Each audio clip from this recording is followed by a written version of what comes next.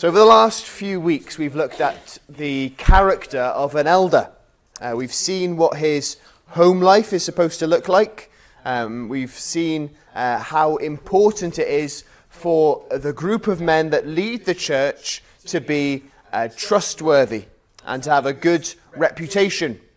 And as we move on to the last part of the first chapter of Titus, we need to look at the elder, the pastor's teaching. What is it to be like? What are to be the characteristics of his teaching? And it's vital that the people that lead the church are those who take the word of God seriously. I wonder this morning if we've lost perspective of how special it is that we have possession of the word of God. Nathaniel alluded to it in his prayer. Isn't it wonderful that we have God's word and we have it in our own language, we're able to understand it? God's word is described in some wonderful ways in the Bible. In Hebrews, we read this well-known verse, "For the word of God is living and active, sharper than any two-edged sword, piercing to the division of soul and of spirit, of joints and of marrow, and discerning the thoughts and intentions of the heart." So it's able to cut right in. It's incisive. We read elsewhere that the word of God is without any error. This God, the word says, his way is perfect. The word of the Lord proves true.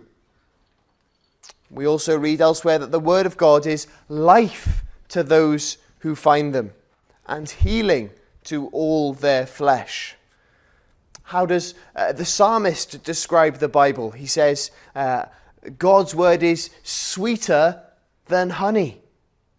Not only is this honey sweet and pleasant to taste, but it provides sustenance in difficult times.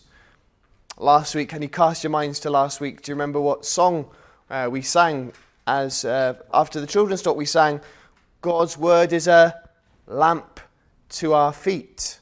You see, God's word is sufficient for all purposes. It encourages us, it nourishes us, it guides us, it corrects us, it heals us. And if an elder is to have an effective and faithful ministry, the word needs to be at the center of all that they do. If a church is to grow not only in number, but in fruitfulness, then the word needs to be at the center. Jesus needs to be made much of through the preaching of his words. And I want us to look at two aspects of the elder's preaching, which are vital to a faithful ministry. And both these aspects have ultimately got the same desire: to see sinners saved, to see God glorified, to see broken and corrupt hearts made whole again. So in order for these goals to be achieved, the pastor, the elder, I'm using those phrases interchangeably, by the way, he has to do two very different things, okay? And the first of these is to hold firm and give instruction. And the first thing is hold firm and give instruction. We hold firm to the things that we care most about.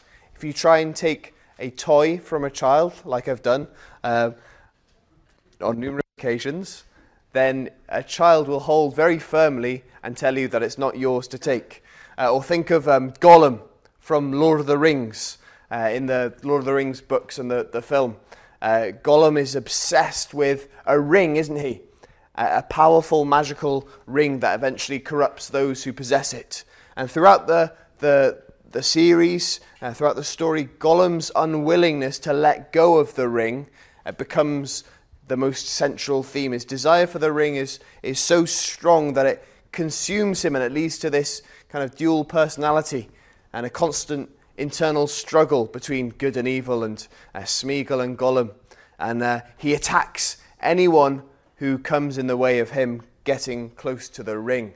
He wants to hold firm to it. Now that's a trivial example, isn't it, of someone's unwavering commitment to hold firm.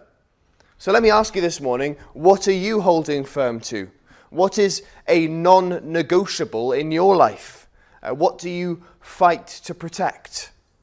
And looking at verse 9, it becomes clear what the non-negotiable should be for the elder, what the elder should be fighting to protect. He must hold firm to the trustworthy word as taught. We hold firm to the things that we care about, don't we? We keep a tight grip, ensuring that it doesn't get into the wrong hands, that it doesn't get misapplied or misconstrued. We show how precious and how important something is to us by caring for it in this way. And that is what Paul says to the elders in Crete must do. And what is it that he wants them to hold on to? Well, it's the trustworthy word, as they've already been taught. This is not some new message that they've come up with themselves. It's a case of being faithful to the message that they've already received. And that is what we are all doing, isn't it? It's amazing to think, isn't it, brothers and sisters, that you heard the gospel message from someone else. And I don't know who that person was. And I hope over the many weeks and months and years that we are here in this church, that we have together, God willing, that I will get to hear all of your testimonies. But I wonder who shared the gospel with you. It may have been a family member. It may have been as a child, and your mum and your dad shared the good news of the gospel with you. Maybe it was a Sunday school teacher. Maybe it was the chaplain on the camp that you went to. Maybe it was a colleague or a friend. It may have been when you walked into this building for the first time and you wanted to know what was going on and you heard the preaching of the word for the first time. It may have been when you heard an open-air preacher in the town centre. Whatever or wherever or whoever it was that shared that message of hope with you, they also heard it from someone else. And they too would have heard it from someone else. And it's amazing to think, isn't it, that eventually we would trace the chain of gospel proclamation right back to Jesus himself. That is why this is a trustworthy message. Not because of the people that have shared it, but because of how trustworthy Jesus is. And the preacher is to hold firm to this good news for the good of others. Yes, it will benefit his soul to hold firm to it, but it's so, as it says in verse 9, that he is able to give instruction in sound doctrine. That is what a pastor is to do. And the word sound here is used a number of times.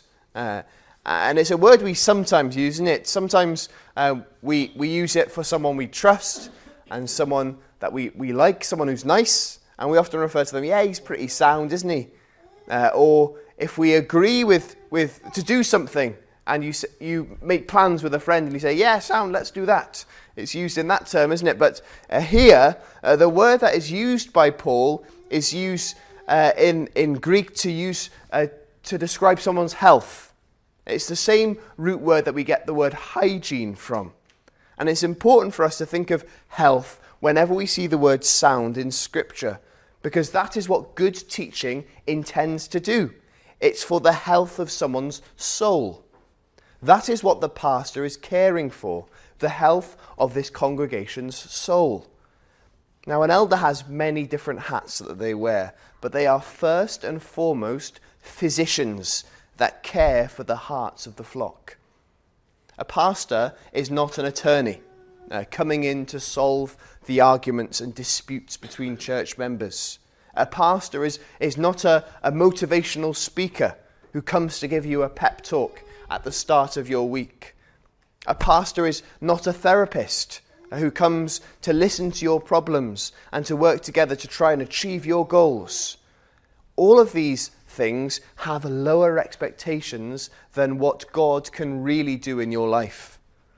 That is not what the eldership of this church has been put into place here for. We don't want to limit what happens here to helpful advice. We don't want top tips. We also don't want instructions that aren't biblical. We need instructions which are sound, We need our hearts and our souls to be made healthy through the balm of the gospel. So the most useful weapon a preacher has isn't clever rhetoric or life experience or references to films that people may have seen or good stories or charisma, as helpful as all of those things may be. The pastor's most valuable asset is the truth. To tell others the good news of Jesus, which is not on the basis of opinion, but on the basis of the authority of God, who knows all things and can do all things. The truth is so important. We mentioned, can you cast your minds back 4 weeks ago to when we started looking at this book? Truth is very important, isn't it? Let me read the first couple of verses again. Paul, a servant of God and an apostle of Jesus Christ, for the sake of the faith of God's elect and their knowledge of the truth, which are caused with godliness, in hope of eternal life, which God, who never lies, promised before the ages began. So truth is so integral to the Christian message. And that leads us to our second point. What else is a pastor supposed to do with his preaching? Well, he's supposed to rebuke and silence those who contradict the message. He is to rebuke and silence those who contradict the message. So this second thing that Paul outlines that the elder needs to do doesn't quite sit so easily on our British polite dispositions. We do not particularly like offending people. Well, maybe some of you do, but most of us don't. We don't like to call people out, do we? We prefer to keep everyone on side with us, even if we are in firm disagreement with us and we need to vent to someone when we leave the room. This, however, is not what an elder is called to do. Paul doesn't mince his words here. Look at verses 10 to 14. For there are many who are insubordinate, empty talkers and deceivers, especially those of the circumcision party.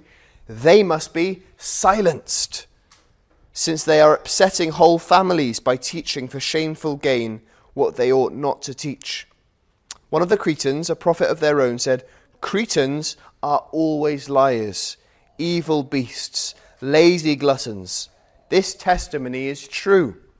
Therefore, rebuke them sharply, that they may be sound in the faith, not devoting themselves to Jewish myths and the commands of people who turn away from the truth. We need to realize why Paul was saying this. On the island of Crete, where Titus was going to be situated, not only was there a culture of lying, but there was a readiness to receive lies. And that's why Paul says Cretans are liars, evil beasts, and lazy gluttons. And Paul here is quoting one of Crete's own poets here. It's like a pastor in England quoting Shakespeare. This is the foremost Cretan poet. He is called Epimenides, and he quotes him here. But he says that he agrees with Epimenides. Epimenides was writing a few hundred years before Paul, and Epimenides said that Cretans are always liars and evil beasts and lazy gluttons. And you don't know if you can trust Epimenides because he was a Cretan himself. So if they're always liars, what does that say about him? But is Paul not jumping on a racial stereotype here? Is it not like me saying the Welsh are overly emotional, Scottish people are a bit tight with their money, and the English people avoid all confrontations, and they're too polite, and the Irish are a bit simple? I hope I've offended everyone here. None of those are particularly helpful or accurate, are they? So why would Paul use stereotypes in a letter here that is going to be recorded in Scripture? Why would you say such a thing? Well, one of the reasons why Paul speaks of the Cretans in this way is because these things are true of all people who are born with a sinful nature. All of us are sinners who are likely to lie, who are evil, who are lazy. So this is true of Crete as well as it's true of Clydach and of South Wales as a whole. But Paul particularly draws out this point because there can be stereotypes which come into common usage every day because of their accuracy. And in those days, people did relate places on the map to certain temperaments and certain ways of acting. If you accuse someone of living like a Corinthian, that person was someone who was whose life was characterized by debauchery and they were living in luxury. And if you accuse someone of talking like a Cretan in the first century, it was to do with the fact that they were a liar. And details like this give us some sort of insight into the situations Titus was ministering into. On an island where lies are being told and just as readily received and accepted by the people, Titus needed to promote truth, silencing and rebuking those who are lying and to preach the truth. The Lord Jesus always spoke the truth into the situations that he ministered to. Our desire whenever we sit under the Word of God should be to hear the truth. We don't want to hear some fancy new idea. We seek to hear the preaching of the Word in this church and the preaching of Christ crucified. And we aim to preach in this church with both grace and truth. And that's what Jesus did. He didn't pander to people that he ministered to. Think of how it's a hot day and Jesus draws close to this well in Samaria. Samaritans and Jews didn't mix because of a history of violence and of distrust between the two sets of people. And Jesus did the unthinkable and started speaking not only to a Samaritan, but a Samaritan woman. Men and women didn't mix in those days. And he confronts her about her adultery. He says, he asks her who she lives with.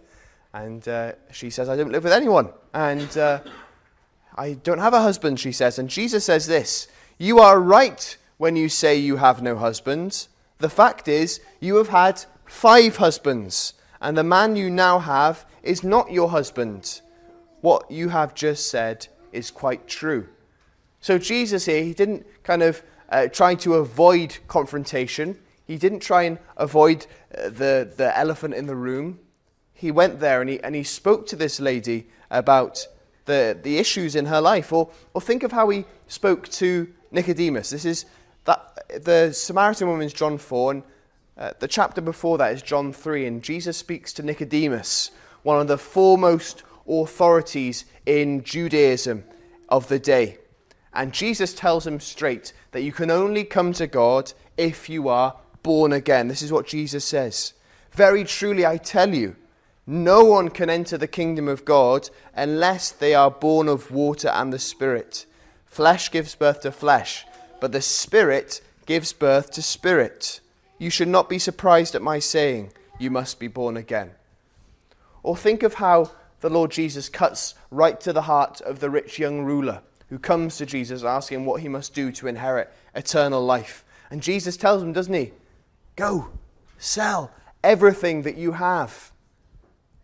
Or when he encounters a man with a deformed hand in a synagogue, and the Pharisees were watching for Jesus' every move, and they were hoping to accuse him of something and catch him out. And they wanted to see whether he would heal this man on the Lord's Day, on the Sabbath.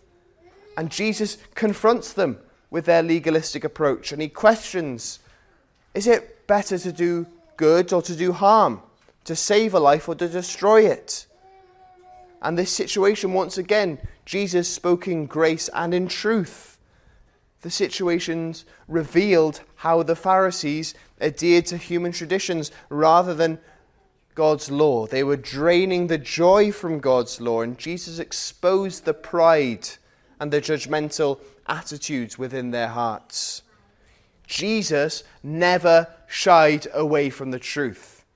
Sometimes you will be in a debate with someone or a conversation with someone, maybe at work, maybe with a friend, and they will tell you, oh, Jesus was never like that. Jesus was always kind and nice, and he never said anything that hurt anyone. Well, they clearly haven't read their Bibles. Jesus never shied away from the truth. Some of the things that Jesus said left his hearers angry. Sometimes it shocked people, but it always revealed what the people truly thought of Christ. The Pharisee and the rich young ruler, they left disappointed. Their hearts were saddened. Their hearts were angry. But the Samaritan woman at the well, Nicodemus, they followed the Lord as their Saviour. So when the word is faithfully preached, the intended result always takes place. Isaiah 55 says this, "For as the rain and the snow come down from heaven, and do not return there, but water the earth, making it bring forth and sprout, giving seed to the sower and bread to the eater, so shall my word that goes out from my mouth. It shall not return to me empty, but it shall accomplish that which I purpose, and shall succeed in the thing for which I sent it." So it's important, isn't it? It's vital that we speak the truth, and that we speak the truth with a motivation of love, rather than wanting to humiliate or defeat a particular person. But we must see the danger of it. We must see the danger of false teaching. Look at verse 11. "They must be silenced, since they are upsetting whole families by teaching for shameful gain what they ought not to teach." False teaching can tear apart and ruin whole families. And it's the subtle ways in which it looks like it's helpful teaching, but it's in fact sowing seeds of doubt in the hearts of all those who hear it. Titus needed to find men who were bold enough to silence such teaching. And one particular group of liars that Paul wants Titus to be wary of is this overly religious sect. He calls them the circumcision party. Now, circumcision was something that the people of Israel had been commanded to do by God. But the new church in the New Testament, those under the new covenant, were not under the same obligation. So what was the attraction of such a movement? Why were people still enforcing this? Well, one aspect, I think, was that the power it gave people. We're right and you're wrong. We've done this to ourselves, so we're superior to you, and we're holier than you, and we're more obedient than you are. But what they had done was misunderstood the reason why God had given the people circumcision in the Old Testament. The reason it had been given was to set the people of God apart, and to create a special people that Jesus could be born into. So when Jesus came and he fulfilled the law, the strict cultural laws that the Jews were supposed to uphold were no longer needed to be kept. And there's this instant where Paul and the other apostles and those who had authority in such matters meet together in the early church to discuss these things. If you want to read this afternoon, to see a bit more about what the Bible says about it, it's in Acts chapter 15. And there's this meeting in Jerusalem. It's a very contentious issue which is arising.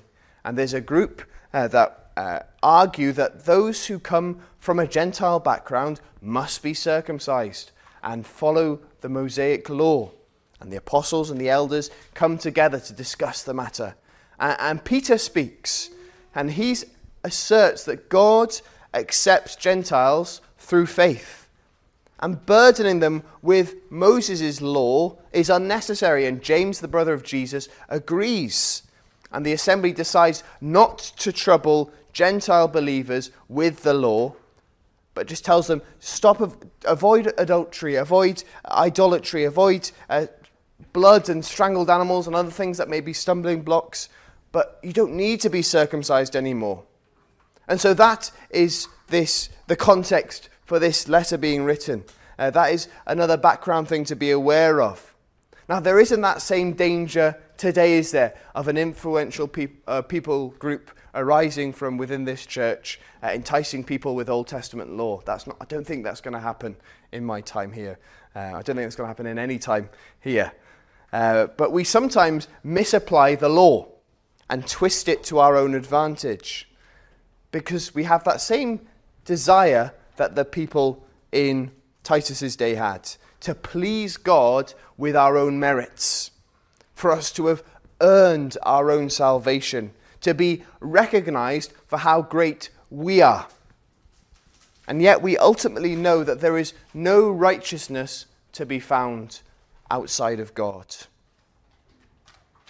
But the same can be said on the other side of the coin. It seems not only that there were those trying to earn their salvation through their own acts of righteousness, through circumcision, but also those who were living with a total disregard to morality altogether. Those who didn't care about pleasing God with Old Testament rituals, but those who did whatever they wanted, those who drank what they wanted, who slept with who they wanted, who said what they wanted and did exactly what felt right to them. But at the end of the day, claimed to know God, despite all of this. And we can be guilty of both these extremes, can't we? We can sometimes try to impress God with how righteous we are, how good we are, how wonderful we are, how well we've kept the law. And there are other times where we go to the other end of the spectrum, the other end of the pendulum, where we want to enjoy God's grace, so we live in whatever way we want to. Regardless of where your temptation is this morning, whether it's trying to win God's favor with your own acts of righteousness, or whether you want to be a Sunday Christian who keeps up appearances in church but lives a far removed life from Christ from Monday to Saturday. My hope is that each time we come together to worship, that the lies that the world offers you, whether that of a false religion or that of sensuality, we pray that that will be refuted. False teaching cannot be dealt with through ignoring it. It must be shown for what it is. It's empty and it leads to death. So here then, this final verse in chapter 1. They profess to know God, but they deny him by their good works. They are detestable, disobedient, unfit for any good work. You may be sat here this morning and you're not 100% sure whether you'd call yourself a Christian, and you're clinging to the idea that you're a good person. And verse 16 shows that anyone who doesn't truly know God, anyone whose life isn't a visible display of the work that God has done in their lives, cannot be a good person. It's not possible.